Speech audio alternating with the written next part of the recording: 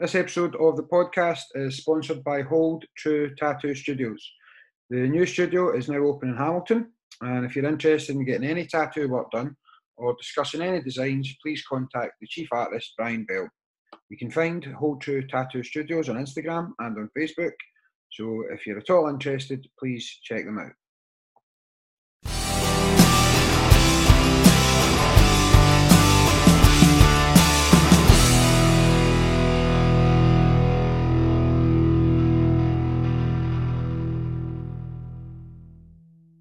Good morning, Matt. Morning. How are you? How you doing, buddy? All right? I'm good, thanks. Yeah, yourself? Yeah, living the dream. Cool. And what is the dream? What is the dream, buddy? The dream is to be healthy and to be here. Yeah. To be happy and teaching martial arts, and Lovely. all is good, bud. Oh, great. Good. So I'm hoping that the Eid is tomorrow and Ramadan will finish today as well. Yeah. So, that's the dream as well. Fair enough. Yeah. I was speaking to Tracy, my wife, this morning, and just saying that recording the podcast, it's just not the same without a coffee. I bet. Yeah, I bet it's well hard. Yeah, but this month has went really, really quickly, actually, which is right. Good. It usually does. It usually does, but I think I'm getting old as well, buddy. I think that's what the problem is. Yeah. How's things? Dude. Yeah, good, thank you. Doing the online stuff, helping instructors set up their platforms and do all of that sort of thing, and doing seminars. So that's quite nice. So yeah, it's all kind of returning to normal-ish. Well, I keep saying last year and forgetting that last year was a complete write-off, but we had you booked to come back to our school last year, actually, and then obviously everything happened. But we'll need to get that. Okay, thank you. Cool. Yeah, for sure.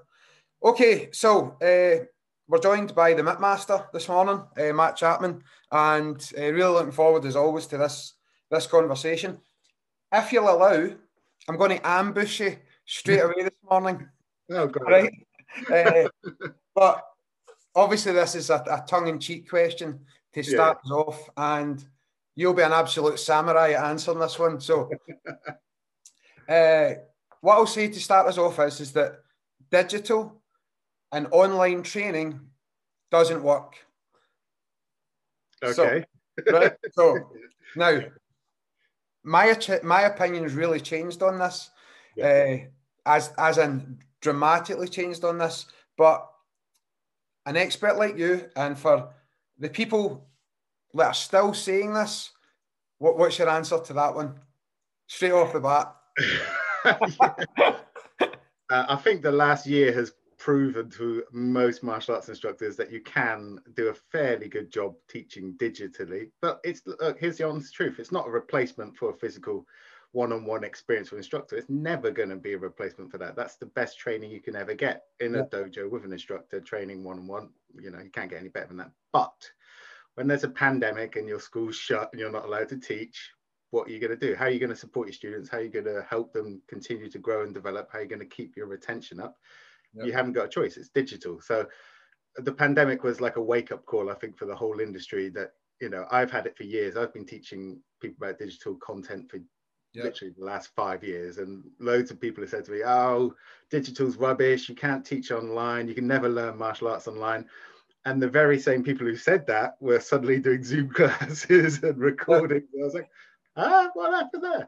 So look, it's not a replacement for physical training. It's a support to physical training. It helps, those times when you can't necessarily get to a dojo, or there's a pandemic, or your student's injured, or you're ill, or if you've got to take care of a family member. Yeah, that can be taken care of during with online. So yeah, I mean, I don't know why people have such a problem with it. I think it's because it's maybe it feels like that it might be that they're not confident enough to do the whole creating and teaching online. It's a different set of skills. You have to have some tech skills. You have to be quite good at presenting to camera, which is different than presenting to a class. So it might be that they just feel a bit intimidated by the whole thing and just want to push it away. But I think the one positive of the pandemic is it's just forced all these instructors to just get onto digital, find out it's not so terrifying, find out it's, you know, it's actually quite good, find out that students are enjoying it, and take it from there. I was one of these guys that you were talking about. No, I was, and I've said this publicly, and I've said it to a lot of my students. Maybe that's something we can investigate as to why using me as an example, why I was so against it, and it's probably for the same reasons that a lot of people were against it. But I found that let me talk you through our timeline. We had to obviously close down classes March time 2020, the same as everybody else. And I remember standing with a large group of the parents and saying, listen, guys, we really have to make a decision now. We're going to close down physical classes. We'll try and do something. We didn't really know what that was going to be at the time. And I don't mind saying this, I was kind of thinking we'd be away for 6 weeks, 8 weeks. Yeah. That's what was in my head. Yeah, it will all blow over. It will be all right. Yeah. Yep. And I don't, looking back now, that seems ridiculous because of what we've went through, but I genuinely thought that's what it'd be. Anyway, so I thought, right, I'll do some live Facebook feeds. So we started off with that in the private group, and that was going really well. Recording from my house, and then one of my sort of friends and sort of senior students said to me, "Like you're doing amazing at that. Like the effort you're putting into class to try and, because you don't know who's there. Obviously, you're just teaching to a screen." Yeah. And he said, "Like you're putting so much effort in," and he said, "But I bet you half the people are just sitting there with like a packet of crisps." He's got a good point. Yeah. Absolutely. So then one of my other students said, listen, I think you're missing a trick because a lot of people have moved on to Zoom already. Now, that's when it changed for me, because having really missing students and really missing teaching, see, as soon as I could see someone on the other end of that screen, it was night and day. It was a real big change. Oh, good. Yeah. And then I found that people were actually starting to get better. We weren't doing as much content. Say, let's say we would work on 20 techniques just for talk's sake in a physical class. We worked in 7 or 8, but then they started getting really good at those techniques because we were focused. So I've changed completely. I think the question there is that through your experience, what have you heard people say? What's been the turning point to change that attitude? Well, there's 2 things that change people: inspiration or desperation, I think. Okay. To be honest, they're either inspired to change or they're desperate, and it's pain that forces them to change. So I think the only thing that really changed for martial arts instructors was they got desperate. Yeah, that was it. They couldn't teach physical classes. What can we do? You know, oh, right, we'll jump on Facebook and do some classes. That's not working because maybe you don't get the interaction. Yeah. So let's try Zoom. Oh, that's working quite well. We can see the students. There's that energy between you going on. So I think the desperation forced them to all suddenly learn all this online stuff about, you know, like cameras, lighting, you know, editing, audio, uploading it to different platforms. Desperation raised the whole industry. So it's sad that it had to come to that, but that's the reality. People wouldn't have done it if the pandemic had come along. I've been talking about it for years and years and years, and I'd run workshops and I'd get like 5 or 6 people on it, and run another one next month, get 4 free on it, and it was like just a few people. And as soon as the pandemic hit and everything got locked down, I was getting inquiries just non-stop for the whole first lockdown, number 1. Yep. I was non-stop working. I was not resting. I was helping instructors set up online platforms. I was advising them on what cameras to choose. I was doing stuff on training them on how to use Zoom. It just went crazy. So sadly, it took that kind of terrible sort of pandemic to force martial arts instructors to change. The thing I'm worried about, though, is I think now it's getting back to normal, and it's almost normal. I think they're going to forget about the digital and the online and go, phew, that's over. We won't need to do that again. And the danger is, because the precedent has been set now with lockdowns and, shutting down whole entire countries, if not the world, what happens if the next coronavirus is more deadly and to different age groups? What do people think is going to happen then? The same thing's going to happen, but probably more intensely and for a longer period of time. So I think instructors shouldn't take their foot off the pedal as far as it goes to the online. They should keep doing the odd online Zoom class once a week just to keep their hand in on presenting online. They should research the latest platforms they can be using to share their content. They should be setting up their YouTube channel. They should be pre-recording their syllabus so that they can distribute it to their students if they need to shut down. They should use their recordings of the last year's worth of Zooms and edit those and put them into a platform so that if stuff happens again, they can just use the same content. But I know what, being a martial arts instructor, I know what they're like. They're just going to go, I'm not doing any of that. I'm not desperate enough yet. When we had already, I never doubted I'll be honest with you, I never doubted the sense that you've always spoken. I never ever doubted that. It was more of a personal thing. And I'm happy enough to absolutely come back and say, yeah, you were right. Because I was one of these ones that was like, I'll be honest, sort of looked down on it. And I got desperate. And that's, you're spot on. And it was desperate because okay, here's the way I seen it. I seen it that I have a responsibility towards my students. I have a responsibility to keep that relationship and offer them a way through this pandemic. One of the biggest compliments I've had, and I think many of us would have had, is that, and especially from parents who've come back and said, listen, you've been the only consistent thing. Yeah. My child over a year. What an amazing compliment. It's fantastic.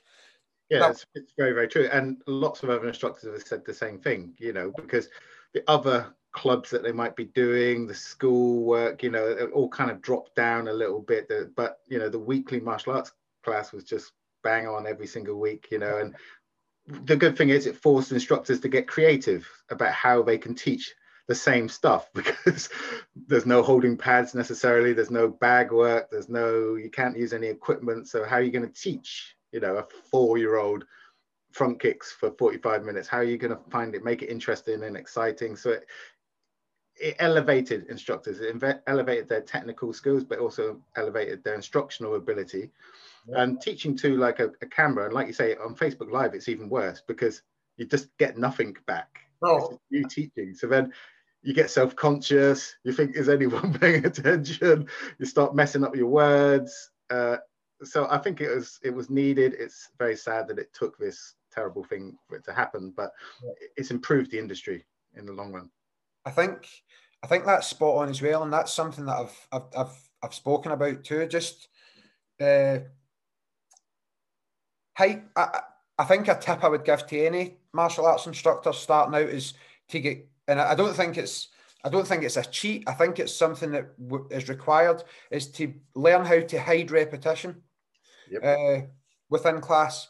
And taking a front kick, for example, if you have to work on a front kick for 30 minutes, there's so many different variations you can do. Step in, let's go around the different angles, use different legs, etc., etc. But I would say, having a year where I haven't been in contact with my students, I'm a better instructor now than what I was, for everything you've just said there. Yeah. It was hard work. Yeah, it was. Yeah, yeah, definitely. And also, the online, like I said, online is not a replacement for physical classes, and you can get a certain amount of, you can watch the students in the Zoom, but you can't like get in there and correct their technique and move their body. So you have to get better at communicating the exact words that you need to say in order for a student to get it via an online thing. So it just refines your communication skills. It makes you a better communicator. You can just tell people what to do and they don't necessarily, they get it. In the previous, before that, we'd probably have to, if I was teaching for jiu-jitsu, for example, on the ground, I would actually kind of grab the person's arm and move it. So this is what you need to do. You need to put yourself here and put your foot here, grab their foot, bring the arm across. But none of that with the online. So you have to be very specific in the details you get, and that improves your skill and communication skills as an instructor. So yeah, another positive from a very, very negative situation. No, for sure. I think again, another really interesting point you've raised there. Like, I won't say that, and again, anything I say about any instructors today, I'm absolutely 100% including myself in that. Is it perhaps, it's not lazy teaching, but just like you've said there, like, I think the student understands better when you can verbalize it sometimes and they have to think about the technique. Because how often do you just walk by a student and move their arm? Yeah. It's just natural. Now your arm should be here. Yeah. I don't know if the student goes away and actually thinks about, well, why should it be here? Or Yeah. Whereas if you're on Zoom and you're having to say, listen, your arm has to be at such and such angle, here's the reason why, they're already getting more information. So I think the people that did run with it, I think will come out of this definitely as better instructors as well. Yeah, and I totally agree. I know a lot of people quit on it, though. They stopped doing the Zoom, and that's partially due to they didn't frame it right with their students. So a lot of them, a lot of instructors kind of went to their students and said, we're going to have to be shut. We're going to try this online stuff. Don't know if it's going to work. It's not going to be as good as class. Turn up if you want. So they came at it with really negative point of view and put that on their students. So then they wonder why their students weren't turning up for the Zoom classes, because they were like, it's not as good. It's not going to be as good. It can never replace it. So turn up if you want. Whereas I think the instructors who did the best were the ones like, we're having to close, but I'm super excited that, now we've got this online technology that allows me to teach and come into your home and teach you. We'll have all the recordings of it. I can go into a lot more detail. I can see your technique and correct your technique. So I think it's how you frame it to the student made a difference. And the ones who framed it positively and really were creative in how they taught, and a lot of variety, and were energized and infused to teach on Zoom, did better than the ones who were kind of like, oh, this sucks. I hate Zoom. Yeah. That now again, listen, cards on the table. That was me for the first 2 or 3 weeks when I was just using Facebook. Right. I think if you remember, well, again, obviously you're down south and it's the weathers and stuff's generally a wee bit better. But up here, it was like glorious weather for the first few weeks. Yeah. That actually carried on, and that was a bit of a blessing as well. But we just done Facebook, but I was setting challenges straight away for like my juniors, like have mum video you doing sort of certain jumping kicks in the garden and doing this. And we started to build an online community sort of straight away. But in my heart, I was kind of like, I'm missing being there. But then, as I said, as soon as Zoom kicked in, I really came to it with like a lot of energy, and that came across. See, the way both of us are, the way I'm recording the podcast today, both of us are on the screen, and that's how it'll appear on the YouTube channel. Yeah. The reason why I'm mentioning that is a lot of the students had it on speaker view, so it was only me on the screen. Yes. So there could have been 30 or 40 students in class, but a few of them come back and said it was like getting twice weekly one-to-ones, because perfect.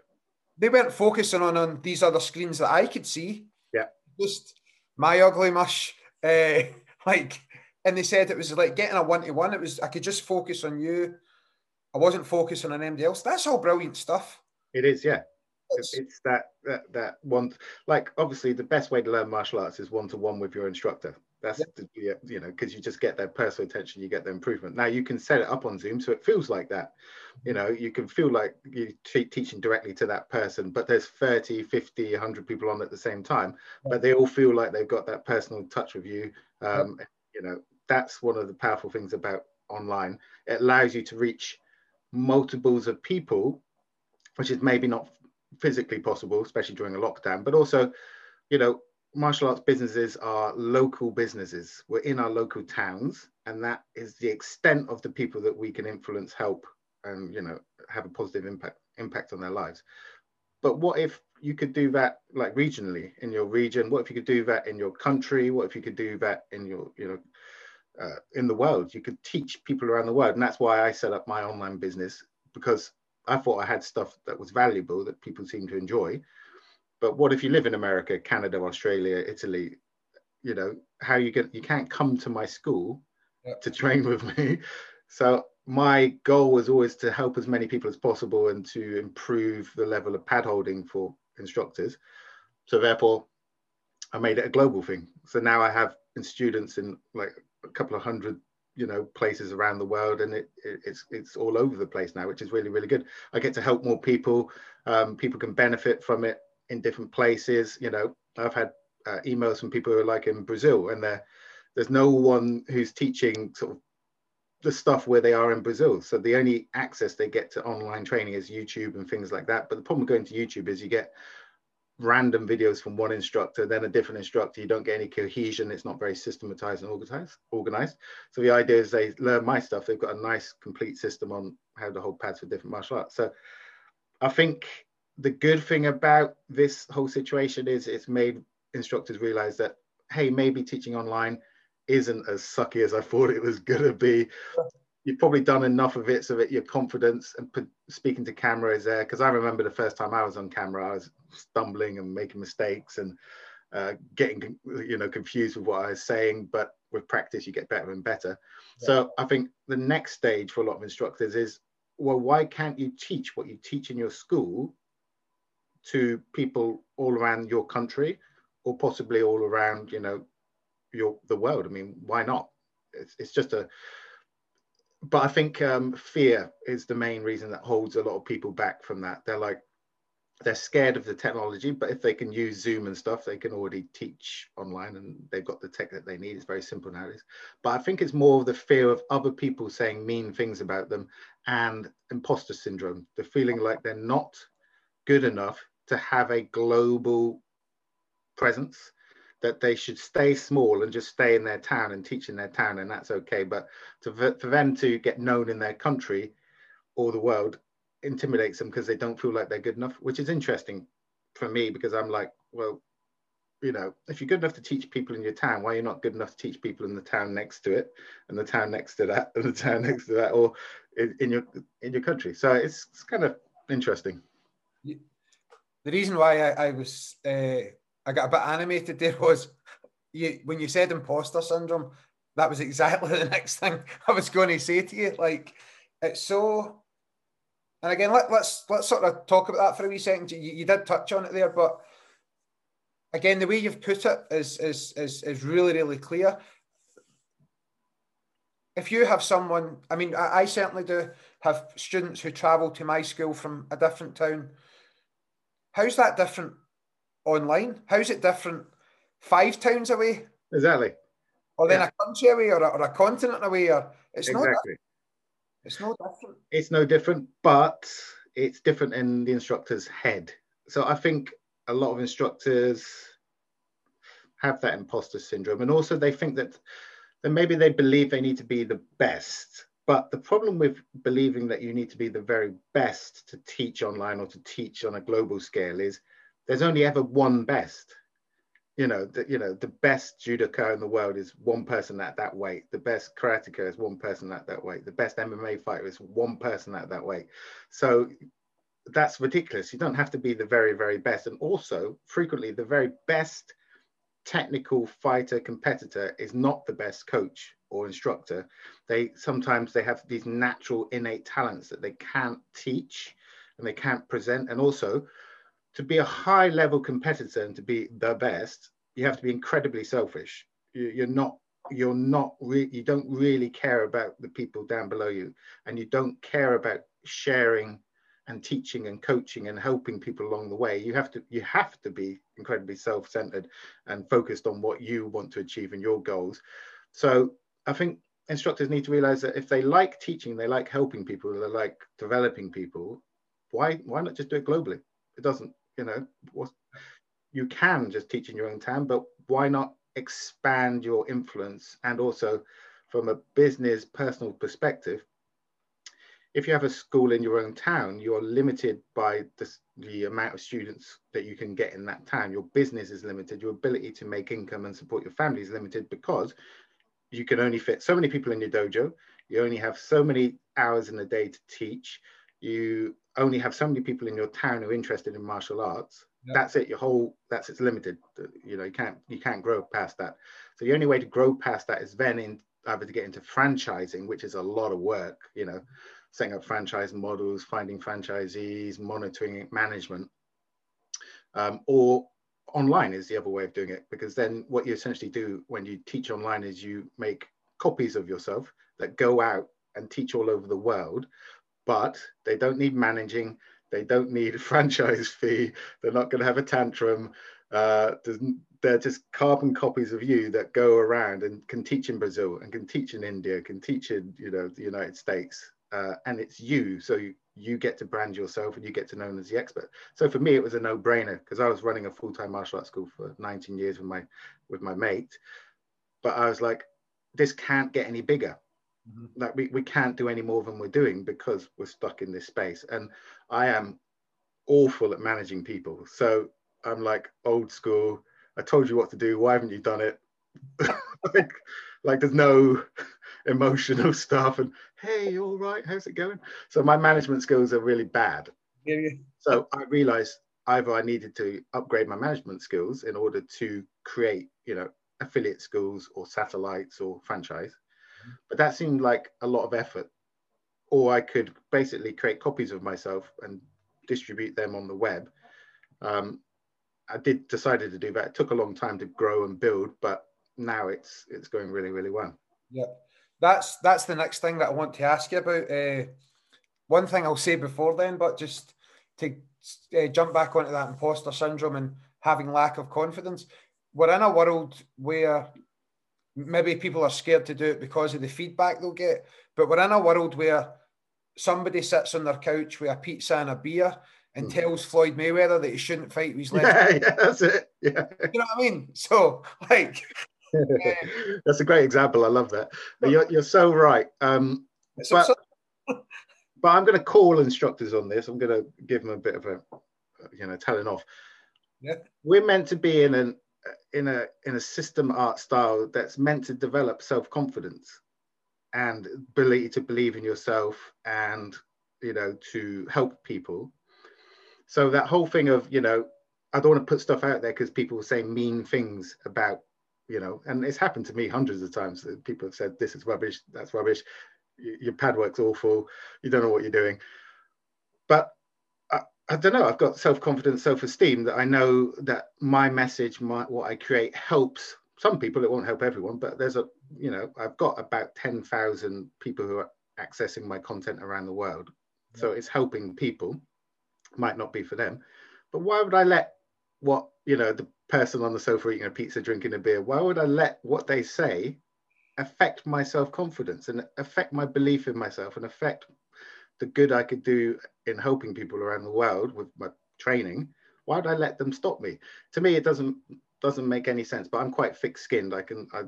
Things that people say online doesn't bother me, but I know a lot of instructors who are like, oh, so-and-so said my technique was rubbish, I'm never putting anything out again. And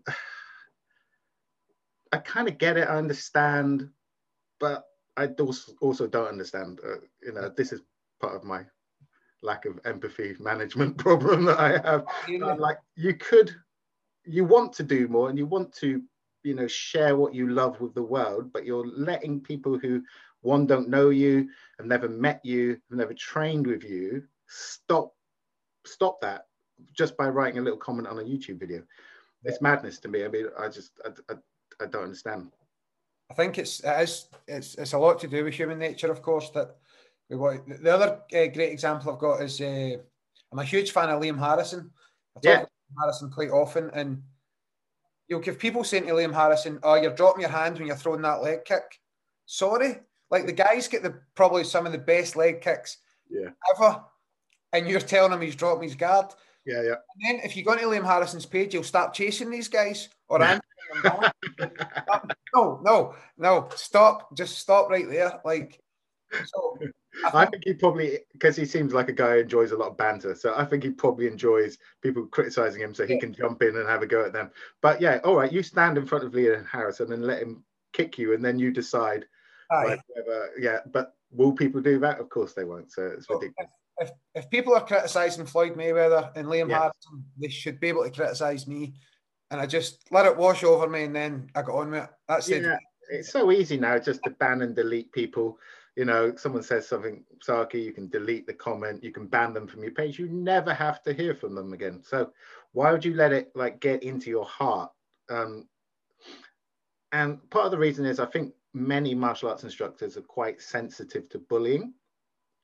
Because if you think about why someone would start martial arts, it's because they're missing something in their life, whether it's they're missing self-confidence or they're missing the ability to defend themselves, or that there's some element that's missing, so they've gone to martial arts to get that. And I think a lot of martial arts instructors start martial arts because of lack of self-esteem / bullying. And then they get what they call triggered. You know, they get triggered by the comments that are put up years, decades down the line, when they're, you know, really strong, really fit, really, and then someone says your technique's awful, and it kind of hurts because that weakness is still there. So I think that's probably why it affects so many people. I just think it's hilariously funny. I just love some of the things people have said about me. It's just, some of them I can't repeat because they're just too rude, but they just crack me up. I'm just like, oh, that's such a good insult. And then I ban and delete them. Fine. Right, okay. So the next week conversation, I think, will be so valuable to people. And I also want to double back again to talk about your actual, or give you a chance to talk about, your actual process of helping people as well online. But I think what's really valuable is if we hear about your giving up one path, just because, as I know, you got to a stage where you were sort of physically and mentally exhausted, but then chasing this other dream. I've got a friend who was a bank manager, and she was the youngest ever person promoted to manager for, it was either the Royal Bank of Scotland or the Bank of Scotland. And she was driving to work one day, and she just knew it wasn't what she wanted to do. She literally just, I may be over dramatizing this slightly, but turned the car around, turned the car around and quit. For all intents and purposes, she did. She just gave it up and then started another business and then sold it for a crazy amount of money. Wow.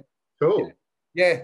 Just because she said she had that leverage, she quit and then she had to do her stuff. So let's go back to your story and tell us a wee bit about, obviously, your actual journey as a student, then into having your full-time school, and then giving that up. I mean, that's my dream, to have a full-time school, and you're going to talk me out of it here. No. Like, you gave that up, but then you've moved into this amazing stuff that you're doing now. So, thank you. Started martial arts when I was 10, 11 with ninjutsu in my local town, because I saw Enter the Dragon, and I was like, oh, got to do that. That's just it. So that was it. As soon as I saw Bruce Lee doing his thing, I was like, martial arts. But there was no kung fu at the time in my town, so I started with ninjutsu. I did that for a decade, got to black belt in that, really enjoyed that. That was fun. Lots of crazy stuff in ninjutsu that is not in normal martial arts, such as riding a horse while shooting a bow and arrow, like just crazy stuff, which when you're 11 or 12 is just like so cool. The throwing stars, climbing trees, learning how to break and enter stuff, like just James Bond stuff when you're a kid. So I did that. Be invisible? Trying to be invisible, but it wasn't as easy as you might believe. So I did that for a decade. That was cool. And then what happened was a karateka came to our school and he wanted to spar, and he just beat me up. And I was like, oh, that sucks. He was a brown belt, I think, at the time. And I was like, oh, then I started getting interested in more functional fighting sparring skills, because that's not necessarily, or wasn't for me, ninjutsu strength. So started learning kickboxing with a really cool kickboxing instructor in my local town, who then recommended a JKD / a screamer instructor. And then Anton St. James, his name is, and I spent the next decade training daily with him in eskrima, Filipino martial arts, Jeet Kune Do, and Muay Thai. So that was a decade training with him. And then Bob Breen, who was in London at the time, was the kind of godfather of JKD in Europe. And I was like, well, I've got to go and train with Bob. So I went to university, kind of did a degree half-assed, mainly just to train with Bob. So, you know, the excuse to going to London was to get a degree, but the real reason I was there to train with Bob. So then spent 3 to 5 years training at Bob Breen's Academy in Hoxton. Loved that. When I was there, I met Eric Paulson, who is one of the first MMA fighters. He was doing bare knuckle MMA back in the day. He was the first person I met who could mix striking, grappling, wrestling fluidly with no gaps. So I was like, ooh. Went out to America to train with Eric several times, became an instructor in his system, and then started competing in MMA. Did MMA for a few years, won a British title in MMA, but didn't really enjoy fighting. It wasn't my passion. My passion is teaching and helping people. So I used to fight, win fights, and be like, like there's no emotional response. I didn't get excited. I wasn't like, I was just relieved that I'd won the fight and that my opponent was all right, and that was it. So quit MMA because it wasn't really my passion, and then opened a full-time school with my mate James, which we ran for 19 years together. And the problem with running a full-time school, because one, I'm a terrible manager. It's not my skill set. So there's all sorts of issues with staff and stuff that came to a head. Second, I was doing too many private lessons. So I was doing like 5 or 6 hours of private lessons, but these weren't like telling people what to do. These were training MMA fighters. So a lot of pad work, a lot of clinch work, a lot of sparring, a lot of ground and pound. So my body is getting dinged up and bashed by all these young kids who wanted to fight. Then after my privates, I would do kids classes, which I hated teaching. So that was stressful because I don't like teaching kids. They just do my head in. Because mainly I found teaching kids, I was just trying to herd like cats. It was hard work managing the kids and controlling their behavior. And so didn't enjoy that. So I was getting beaten up in the day. Then I was teaching kids, which I didn't enjoy. And then I'd had the adults classes, which I used to love teaching. But that's a long day of stuff that's going on. Plus doing the admin for the school and the organization, the marketing and all that. And basically after about 19 years of doing this, I was, 40 years old and burnt out by that point. I'm 40 next year. It's all right when you're training fighters when you're young, but when you get older and older, the injuries, they accidentally elbow you in the head and then your jaw hurts for a week. They kick the pad wrong and your finger hurts for 2 weeks. They take you down and land on your neck and you can't move your arm properly. So it all came to a head where I was like, I'm falling out of love with martial arts, which is not, something I'd never want to do because it's been my whole life since I was 10. What do I do about this? Because I can't keep this pace up. I can't keep doing this. I can't keep teaching the kids. So made some changes, got staff members in to teach the kids. No more kids classes. Hooray! Started to drop some of the privates with the fighters and just took on some different types of students who weren't necessarily fighters. So I wasn't getting beaten up so much. Chose the classes I was teaching, and then I had a bit of free time and I was like feeling a bit better energy. So then I had a passion for pad training. My thing I love most is pad training and sparring. And I was like, I wonder if anyone like online would be interested in seeing some of my pad drills because I've been developing them for 20 years. So I put some videos on YouTube and most people said nice things and a few, also said not nice things. Delete, problem solved. And I kind of enjoying the process of creating stuff and sharing it and getting response and feedback and then creating new stuff and sharing it. And it's just kind of organically built. And, I started creating online products, which I would then sell like online courses. And for the first year, I sold 0 courses, like 0, like no one bought any of my courses online, which is interesting to me because now I run quite a big business teaching online courses. But for that first year, zero, nothing.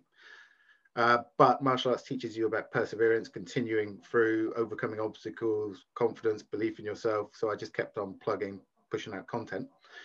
And, you know, I made my first sale, which was for like £7.99. I was like, whoop, I'm in.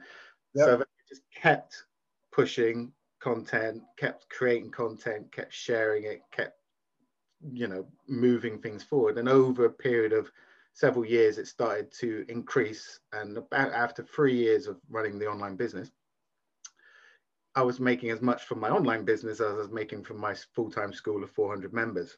Wow, okay. So then I was like, ooh, like, what do I do?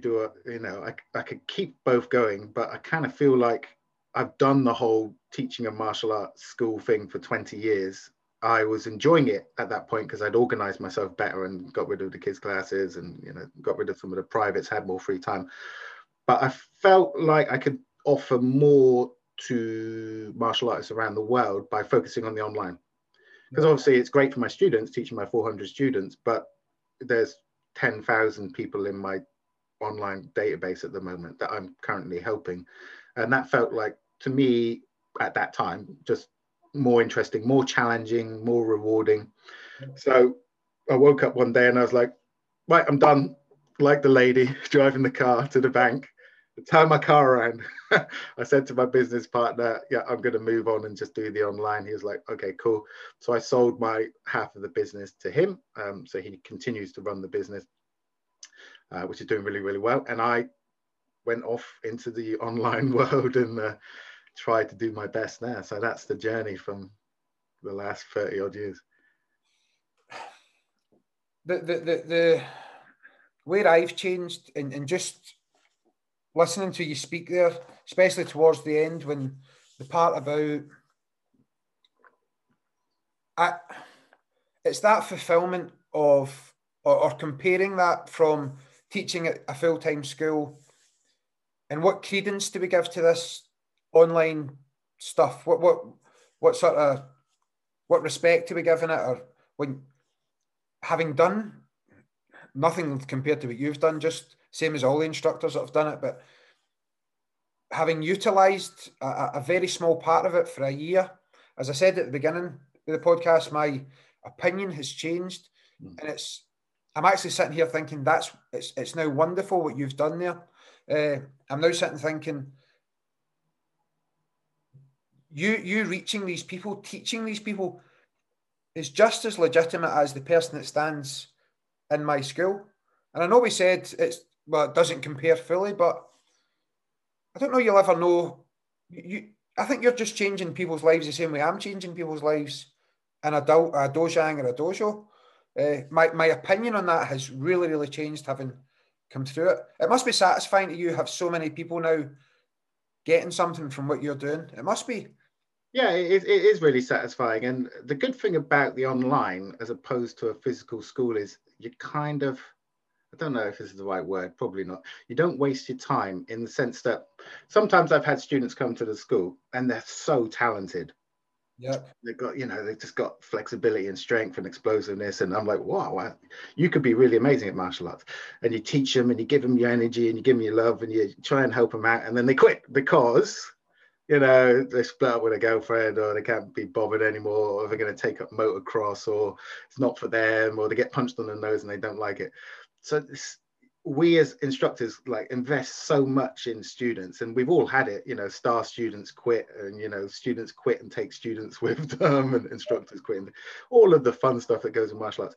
But with the online, you don't get that, because what you do is you create content that attracts your ideal person. They engage with their content and then they feed back to you about how it affected them and what they'd like to see next. So, you know, running a martial arts school to find like your star players is kind of inefficient in a sense, isn't it? Because that makes sense. Yeah, you get thousands of people through, and we know the quit rate in martial arts is really high during the first 3 months. So, you know, you might have these star people who come in and they just quit because someone said something to them in the class, or they didn't like the way they were taught, or, you know. And the good thing about online is because you create so much content, and people find it. The people who are attracted to what you're doing, the way you teach, the way you explain stuff, your passion for the subject, they're like your ideal students, but you find them all over the world. It's great. And they feed back to you and they say, you know, positive things about it, how it's improved their classes, how it's improved their teaching, how it's improved their businesses, how it's improved their lives. It is a nice feeling, to be fair. And I just like helping people, really. It doesn't matter what it is with the online or with pad work or whatever, anything to do with martial arts. I just like helping. Yep. The only thing I would say, to not push back against that, but to put a wee bit of balance on it, you do sometimes quite often, actually. Sometimes and quite often, that doesn't make sense, but you know what I mean?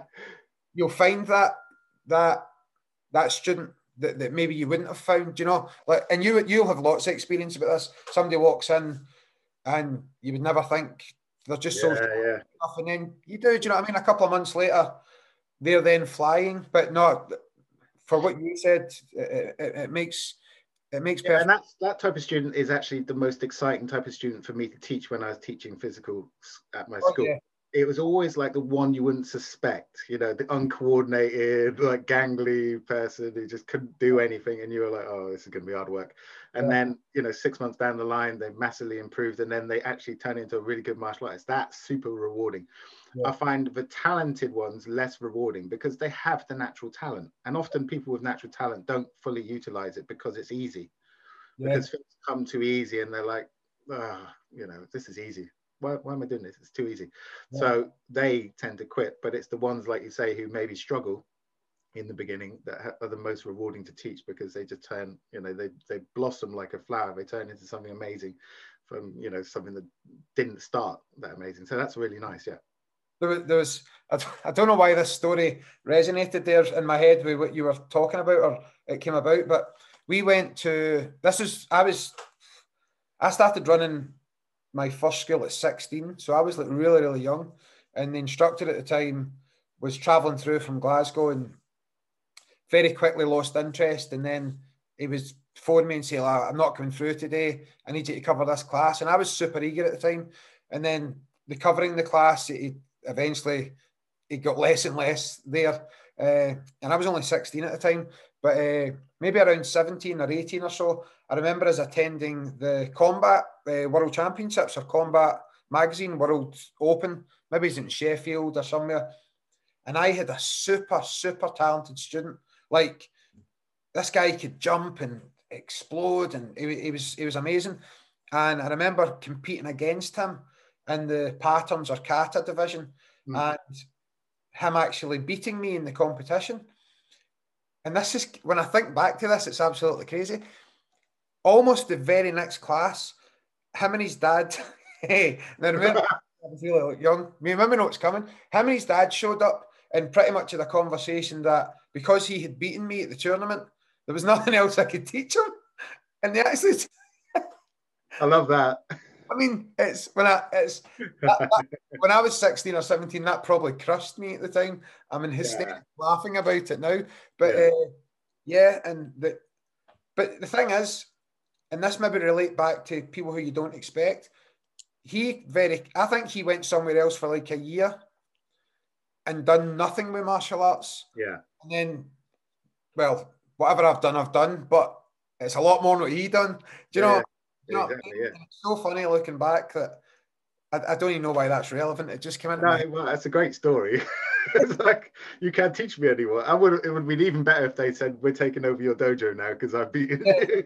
Yeah, let's have a Cobra Kai style fight off over this. But yeah, so he did, and the dad, and it seemed to be a mutual thing that they thought that because he'd won this tournament, there was nothing else he could learn from me. So brilliant, love it. That's that. Right, okay, so we're up to the stage where you have obviously built this successful online platform business now. How does it work? Tell everybody. And I know lots of instructors that know about your stuff. Every time I log on to social media, your advert is the first thing I see. It's an Sorry. Instagram feed. You can ban me and delete me. Not at all. It's in Facebook feeds. Even when you're scrolling through like numb videos, Matt Chapman pops up. So that's brilliant. It's obviously working. Yeah. But how does that work? How does your online videos work? And then how does your platform for helping instructors do it work? So there's a fair bit there. Yeah, it all kind of works the same way. The whole thing with any type of business, whether it's a physical business or an online business, is you need to know who you're targeting, like who's your ideal customer. That's the first thing that you know you should think about. Now, if I was to open a school again, I would not have any kids in my school. Okay. I like teaching kids. I would just have like 100 adult students, and I'd aim for a particular demographic of adult student. And the same goes for the online. What I wanted to focus on was helping instructors teach world-class lessons, not necessarily like a beginner how to hold pads. So a lot of my stuff is not particularly beginner friendly. There are some basic courses, but most of it is for instructors to help them improve their lessons, or to add content to the lessons, or variety to the lessons, so that their students stick around longer and develop into better martial artists. So that was the primary goal. So then I created everything around that ideal martial arts instructor as my kind of perfect person. I created everything around that. So I've used lots of different online platforms over the years to try and put my content on, and started with like YouTube and then ClickFunnels and all these different platforms, Kajabi and stuff. Found one that I like, which I'm sticking with now.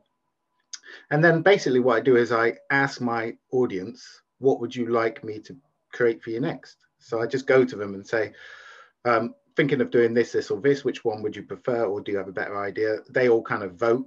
They give me feedback, and then I build the content for them. So currently I'm on a course I'm filming at the moment called 100 Boxing Lesson Plans. So it's what it says on the tin.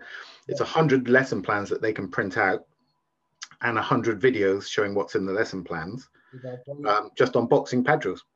Yep.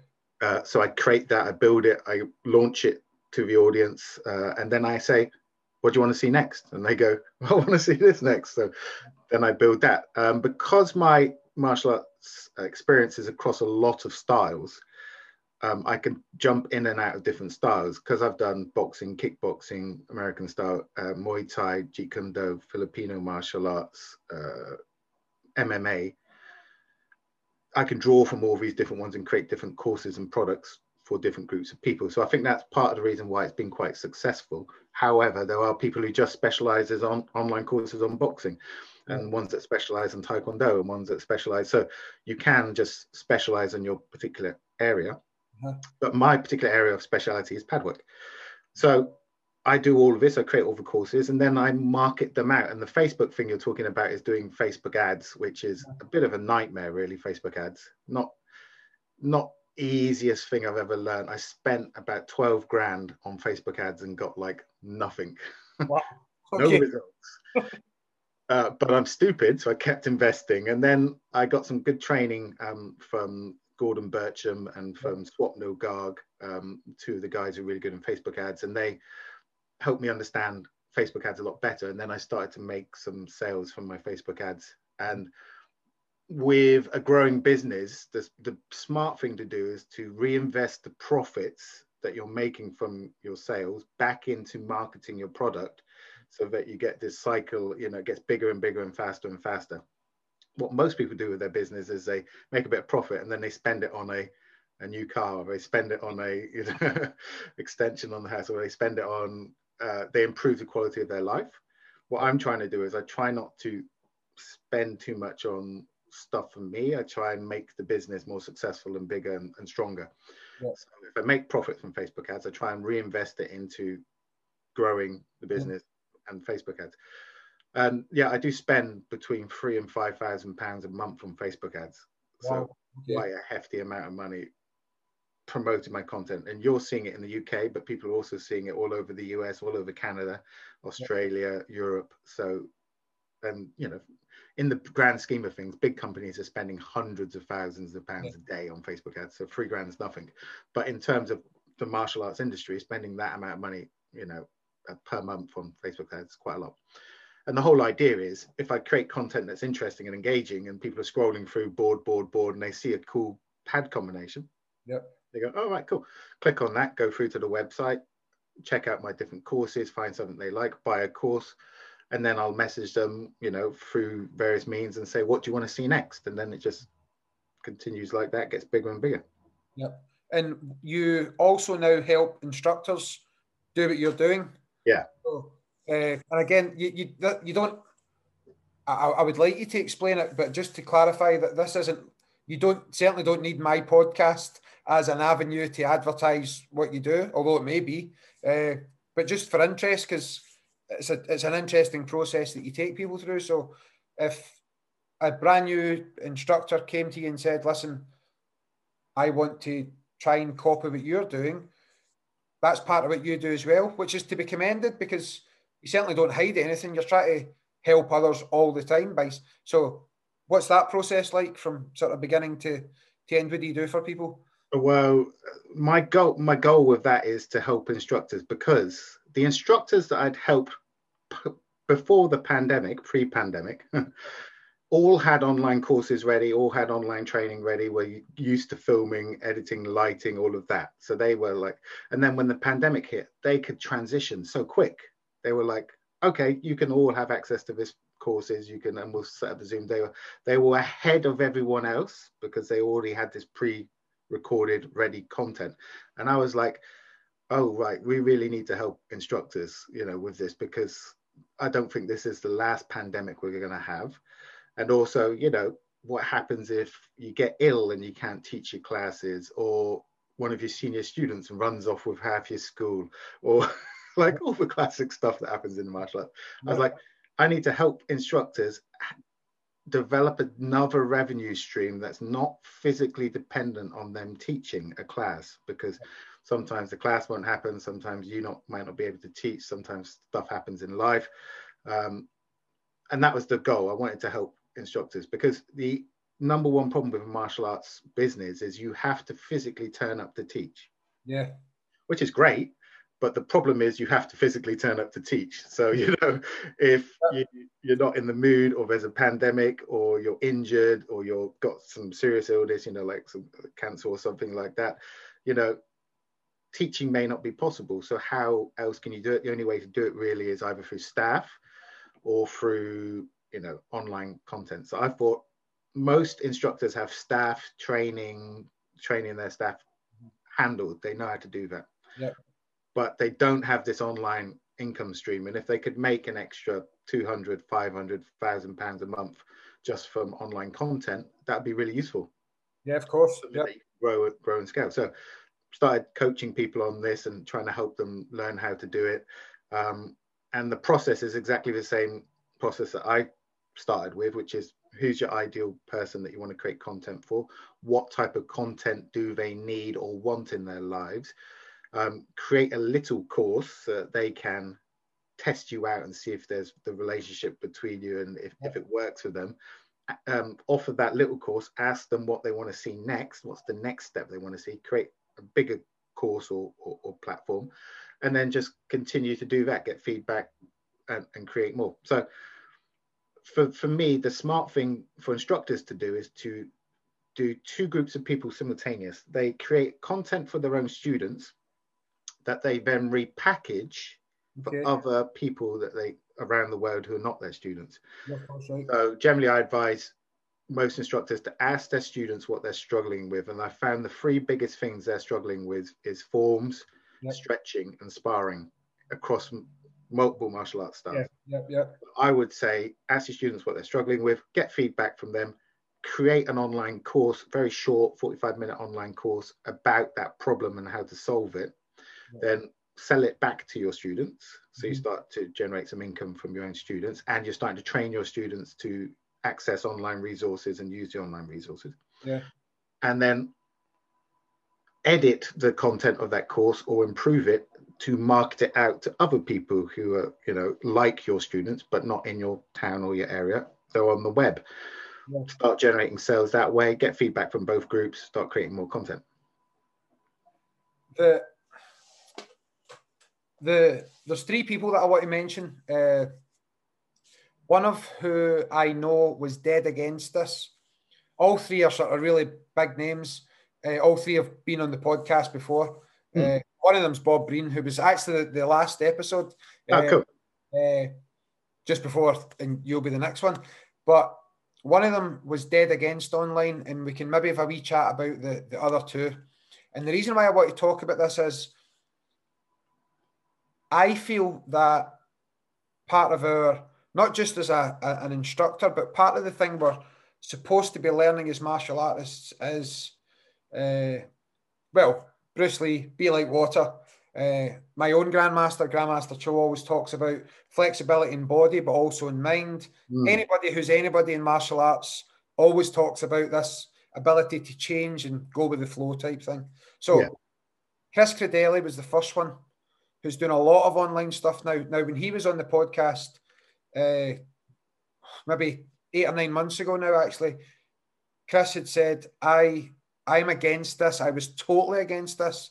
And now everything you've just said, he pretty much agreed with, and that I'm actually, what a difference this is making. Yeah. Steve Rowe, who I know you helped, and Steve was in the podcast as well. And then Bob Breen. So you're talking about three of the most well-known and well-respected martial artists in the UK. Let's talk a wee bit about that. Just not just about those three, but about any martial artist or any instructor, because this is your gig. It's about taking maybe people that are staunch believers in the old-fashioned way and getting us to the modern world. I'm not trying to say we should all have that flexibility of mind, surely, but some people don't. Yeah, I mean, it's just your choices. Look, your traditionalists who believe that you cannot learn online are entitled to their opinion. Okay, and that's fine. Yep. They're teaching their dojos and they won't teach anyone outside of their dojo. That's cool.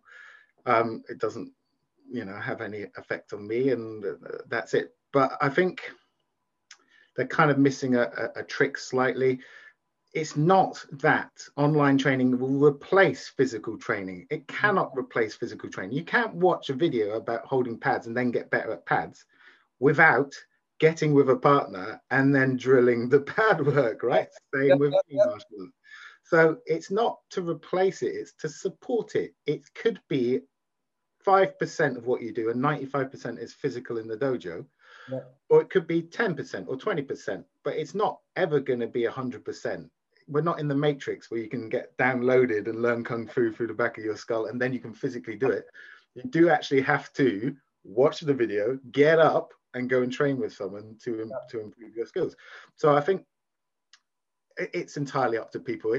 I understand where they're coming from, but I think they think it's a replacement for physical training, and it's so not a replacement. It's just a way of supporting what you're physically doing with a little bit of instructional content or detail that maybe you haven't. And then once you've watched it, the idea is you get up, go to your training zone, and then train it for a couple of hours. And look, it's got better.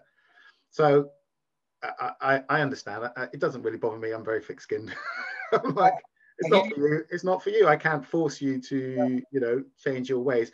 I mean, one of the things I would say is I kind of believe there's an element of fear in there. Okay. And I might be wrong, and obviously people can tell me, but I kind of feel like either they're intimidated by the tech or they have imposter syndrome and they don't want to put themselves out there for negative criticism. Or I just get the people who I've met who are really, really, really anti-online, I can feel that part of that is a fear thing, or also maybe it's a threat that, they have their body of students that respect, revere, and pay them. And then some muppet like me online is making videos, and then their students are watching those videos and going, "Hey, sensei, have you seen this Matt guy? He's good at pads. Can we try some of his drills?" For them, that's like, no, that's disaster. So they might be protecting their bubble, protecting themselves, their reputation, and also possibly their income stream, or just who they are. They're just protecting it, and they don't want that stuff coming in from the outside. And I kind of get that, because there is a lot of random crap online for any type of martial arts. Some people who are teaching online maybe don't have the best skills. So I totally get that. But the best always kind of rises to the top anyway. Cream rises to the top. And also, people are smarter now. They understand that if they watch this video and it doesn't seem right, they watch another video and they get a better impression. People are constantly researching and learning. And I think if you try and resist this too much, it's a problem. Also, from a perspective of, you know, you have your students and you say to your students, you must never watch YouTube because it's not correct. But you know they're at home on YouTube, like watching all these videos about the techniques you're teaching in your class. Now, why not instead create online content for your students that teaches them your way, your correct way, that you want them to see, so that you can say to your students, look, the stuff on YouTube's okay, but it's not exactly how I want it taught. Check out our online courses, then you can get it exactly how I want to teach. And the other reason I think, speaking to Steve Rowe about this, is legacy of a martial artist is that we've spent 20, 30, 40, 50 years training in martial arts, and we have developed our own interpretations, our own personality, our own way of explaining things, our own way of moving our bodies, our own way of communicating. That's going to die and disappear as soon as you die. You know, as soon as you're gone, that is literally gone. It's gone forever. It will never be repeated because no one's going to be like you and had your experiences. Personally, selfishly, I'd like to preserve my legacy as a martial artist. Of, you know, I've been training since I was 10. So if I die at 90, hopefully, I'll have 80 years worth of experience. And if I don't digitally record that, that's gone. Now, people often say, yeah, but your students will carry on your name. No, what they will do is take the techniques that you've taught them and make them their own and take it on a totally different journey and a totally different way, you know, and what you were teaching to them 10 years ago will be different by that point. So from a selfish point of view, and also from a legacy point of view, if someone who's invested their entire life into a particular martial art, I think it's very intelligent to record everything, your development. I wish I'd recorded myself when I was 10, riding about on a horseback, shooting bows and arrows, all the way up to today, because what an amazing like legacy of martial arts for myself, but also for maybe other people who are studying martial arts, but for my kids to watch, you know, when I'm older and gone, they can see the journey that I've gone through, the development of myself. So I think those instructors who are like very, very resistant, I think they're fearful. They're protecting something, maybe doesn't need protecting. And also I think they're missing out on the ability to help thousands of people possibly with their experience, and also missing out on the ability just to have a recorded legacy of what they've done with their life, because otherwise it disappears. Yep. It's so funny that you mentioned YouTube there, because I like to think, in fact, no, do you know, I'm confident enough now to say that I'm sort of very open-minded with my students.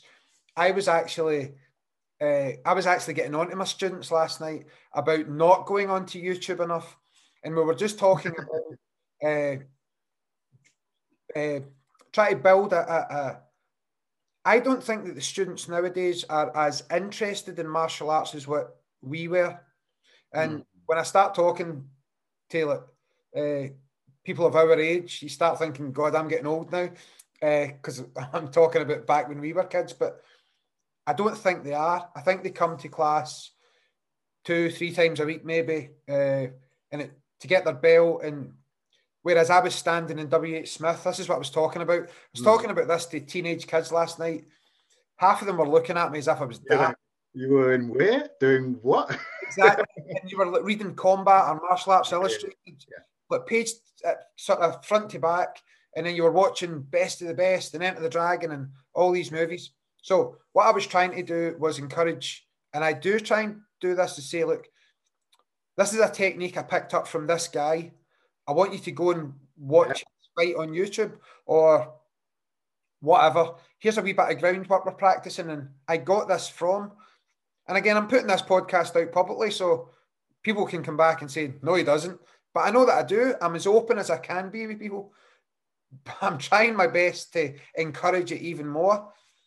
That's got to be the right thing, surely. It's got to be to open up the student's mind like that. Yeah, but a lot of instructors are not are very fearful. So unfortunately, part of the negative side of martial arts is instructors who control their students to the point where they make themselves a demigod. And, you know, and when you get to that point where you're ego is so attached to your students' approval, respect, and reverence, you'll shut down, you'll shut ranks, and it's like, nope, you can't study with this person, and you shouldn't be on YouTube, and you're not allowed to watch the UFC because it's not real martial arts. And so that's part of the negative part of martial arts, unfortunately, is people do create little clans, little cliques, little, you know, places like that, and they protect them because it's, once again, coming back to why people start martial arts. I think many people start martial arts because they have a lack of self-belief, self-respect, self-love, or approval. Yep. Certainly why I started martial arts, for those reasons. Yeah, I hear you. But not like I'm saying to other people, yeah, you're a bunch of idiots. It's like, that's why I started. I was missing that confidence in myself and belief in myself. And then, you know, as you get to be an instructor, you get all these people standing in lines, like bowing to you, and they revere you, and they listen to you, and they pay attention to everything you say, and they're very respectful to you. That's very addictive. That's like, oh, right, I'm powerful and respected, and people pay attention to me. And then that can get out of control, I think, where people, like, you know, you stop being so interested in their development as a martial artist, as an individual, and more interested in protecting your group from outside influence, so that you keep all that attention. We all know it's part of martial arts, and, you know, it's keeping that balance, I think. So I think that's possibly part of the problem, that people are just, you know, they've got this respect from their group of 50, 100 students, and they just don't want any outside influence affecting that, because it's so important to their self-esteem that they maintain that. Yeah. Which I understand, it's totally cool. But the question is, are you motivated by protecting yourself, or are you interested in developing your students to the best of their abilities? So one of the things that I always used to say to my students is, like, if we had a student who had outgrown us in terms of what we could teach them, we'd always refer them on to other people. Yeah. We didn't want to try and keep hold of them because they were ours, or keep hold of them because they were paying us. It was always like, we've taken you as far along this journey as you can. Go and see this guy. They're the next step for you. Yeah. And I know a lot of instructors don't do that because they're protecting. I don't think I've ever taught axe kick in class without sending people to watch Andy Hug videos on YouTube. Yeah, I know. And I think a lot of my style is quite self-deprecating as well. I think that's always maybe a good place to start, because then people don't get disappointed in you so much. No, you should be proud of yourself. No, I absolutely am. I absolutely am. But again, I just know that I know that you're spot on. I know you're spot on. Whereas it just would never occur to me to say, right, listen, guys, tonight we're going to work on dropping that front leg axe kick, following up with the right hand. Go show me a better example of that, those two techniques, than Andy Hug. There's never been. That axe kick comes from where it comes from. Yeah, it's amazing. But I get annoyed to the other extreme, that I know for a fact that most of the students aren't going away and watching that video. And that's the point that I was mentioning earlier on about finding your ideal customer. Because if I say to my group online, look, here's me teaching axe kick, and if you want to check out Andy Hood's axe kick, I can put a video of Andy Hood's axe kick underneath my video. And also the people that I'm attracting are really into it. Like, they're not, because my courses are quite expensive, they're not dabbling, they're not dabblers, they're like instructors who are into it. So I've managed to, like, bring these 10,000 odd instructors together because they're passionate about pad work and training and martial arts and just in general. So that's the advantage of this. Like you're saying to your students, go and check it out, and they're like, yeah, sure. I'm going to be watching like gaming when I get home on YouTube. Whereas because I've attracted my ideal customer and they're all in the same place, I know that they will action that. You know, if I recommend something that's going to be good for their development, they're very likely to do it because they're that passionate about it. And that's the advantage of an online business, is you can, you know, there's 6-7 billion people in the world. Out of those, there's got to be 500,000 million people who are really, really into what you're into. So you just need to find them. Yeah. I've got one more question, Matt, before you go. But just when you said that, if you're a martial arts instructor and you're willing to put a video of your axe kick directly above a video of Andy Hugg's axe. Yes. Salute you, sir. Because that's a good place to be. But also, like, it's that same thing. Like, my axe kick is not as good as Andy Hugg's. Not many people will be ever as good as Andy Hugg's, but I can refer them to someone who's more, who's better, and I'm not afraid of doing that. So I'm not like, doesn't affect me because my axe kick is not as good as Andy Hugg's. Yeah. I'm trying to help the end person, the student, get better. So you take them where they need to go. I'm hoping that by the time they watch it on YouTube, their memory of my axe kick. Kareem's axe kick was kind of like that. That's how they remember it, but I don't think that happens either. Right, okay. Where are we heading? And I know that's a big question that we're going to finish on, but we're coming out. I've said this a number of times in the podcast, and every time I say it, I regret saying it because I think I'm causing. I think I'm saying it, and then the world's going in a completely different direction. But I'm more confident today to say we're coming out of this eventually. It looks as if we're getting out the other end. So, where are we heading? Are you confident that more people may be listening to this podcast or all the other avenues that you have at the moment are going to get on board? Do you think? I know you said at the beginning that you were a wee bit worried that instructors would kind of dump it really quickly. Where are we going to be in 5 years, for example, if we don't get locked back down and there's no more pandemics? Do you think martial arts will just fall back to where it was, or do you think this is going to be a good kick in the backside and pushes on a wee bit? Well, honestly, I think we'll fall back to where we were because because we're traditionalists, and traditionalists don't move forward. They don't, they're the word traditionalist means we're holding on to tradition. We're sitting in the past. So I kind of think that we'll just go back to what we were doing, and it will be the same as it ever was. Some people will like push more online content out and start trying to build, an online part of their martial arts school, which would be a very, very smart thing to do, even if there's never another pandemic. But what I think is personally going to happen is we're going to have more pandemics. And I think lockdowns are going to be longer and more severe. Mm-hmm. So my request for people is to prep, like be a prepper, like the people who live in bunkers and have all that stuff stored away. Maybe not that type of prep. Don't start storing toilet rolls in your attic. Yeah. But I would be prepping for your business, like being closed for like a year, for example, just a whole solid year, not open. Yeah. Because I think this thing has set a precedent with governments and with those in control that, something happens again, COVID 20 or 21 happens, they'll just shut down and they'll just shut everything down. And how are you going to continue to run your business, bring in income to your business? And also, like, what will happen is countries may shut down. So the advantage I've got with an online business is, right, the UK is in lockdown, but I can still market in Canada and Australia and the US, which is open. So my business doesn't get affected by regional or geographical lockdowns necessarily, unless the whole world's locked down. Yeah. That's such a strength, that for sure. If all the martial arts schools in the UK were shut for an entire year, how, and you're trying to teach your students on Zoom, but wouldn't you also like have a few thousand people dotted around the world that you could create content for, sell courses for, do live workshops for, and bring in these extra streams of income and just help more people? You can just help way more people than you can in your town.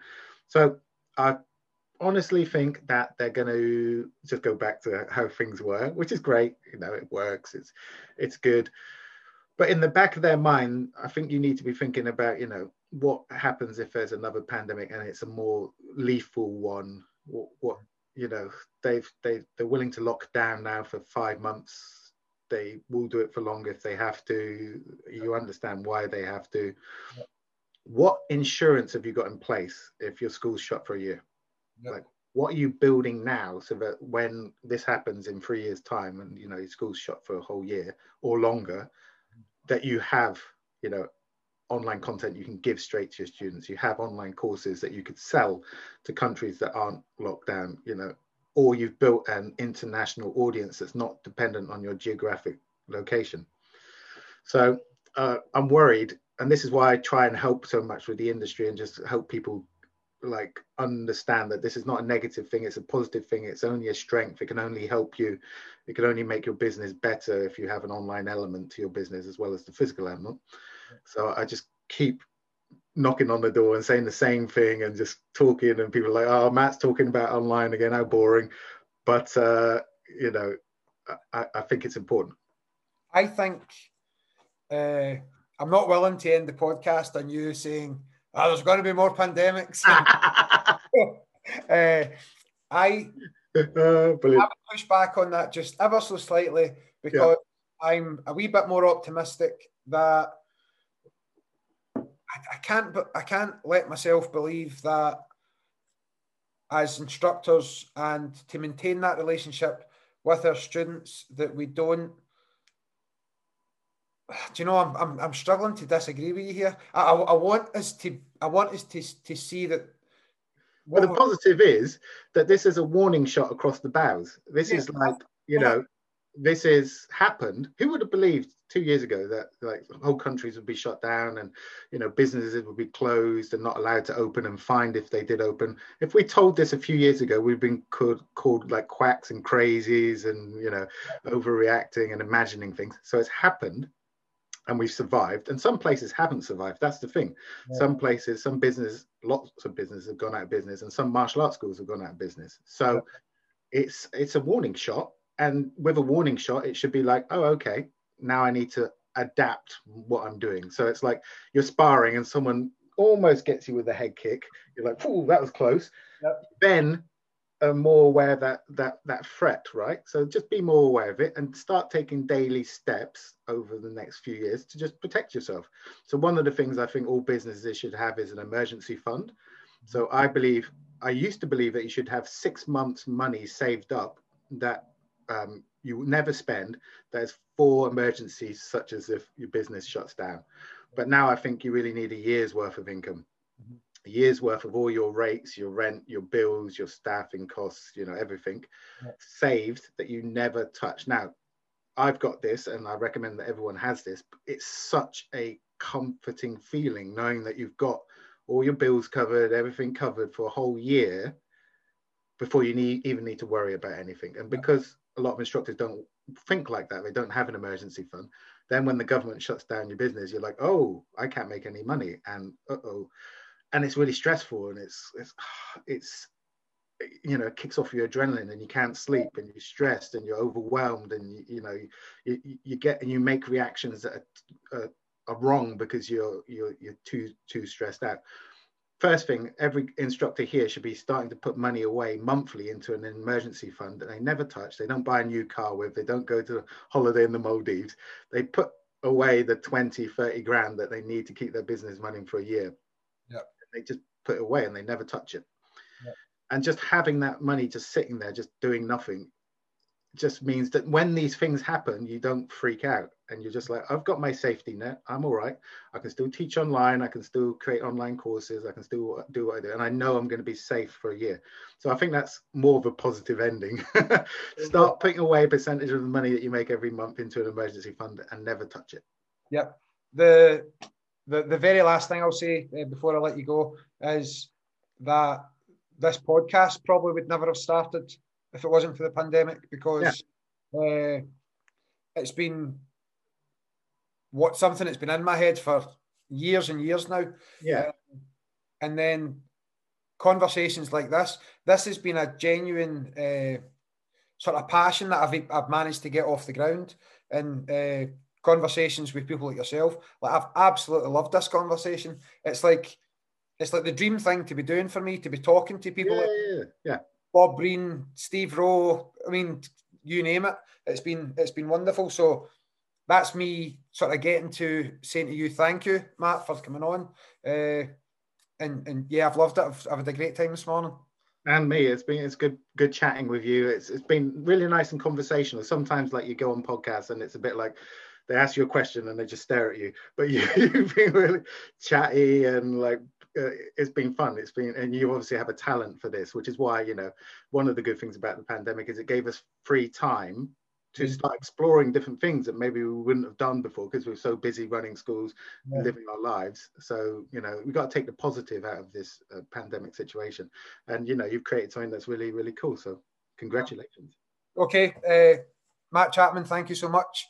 Have a wonderful day, buddy. All right. Take care. Thank you. Take care, buddy.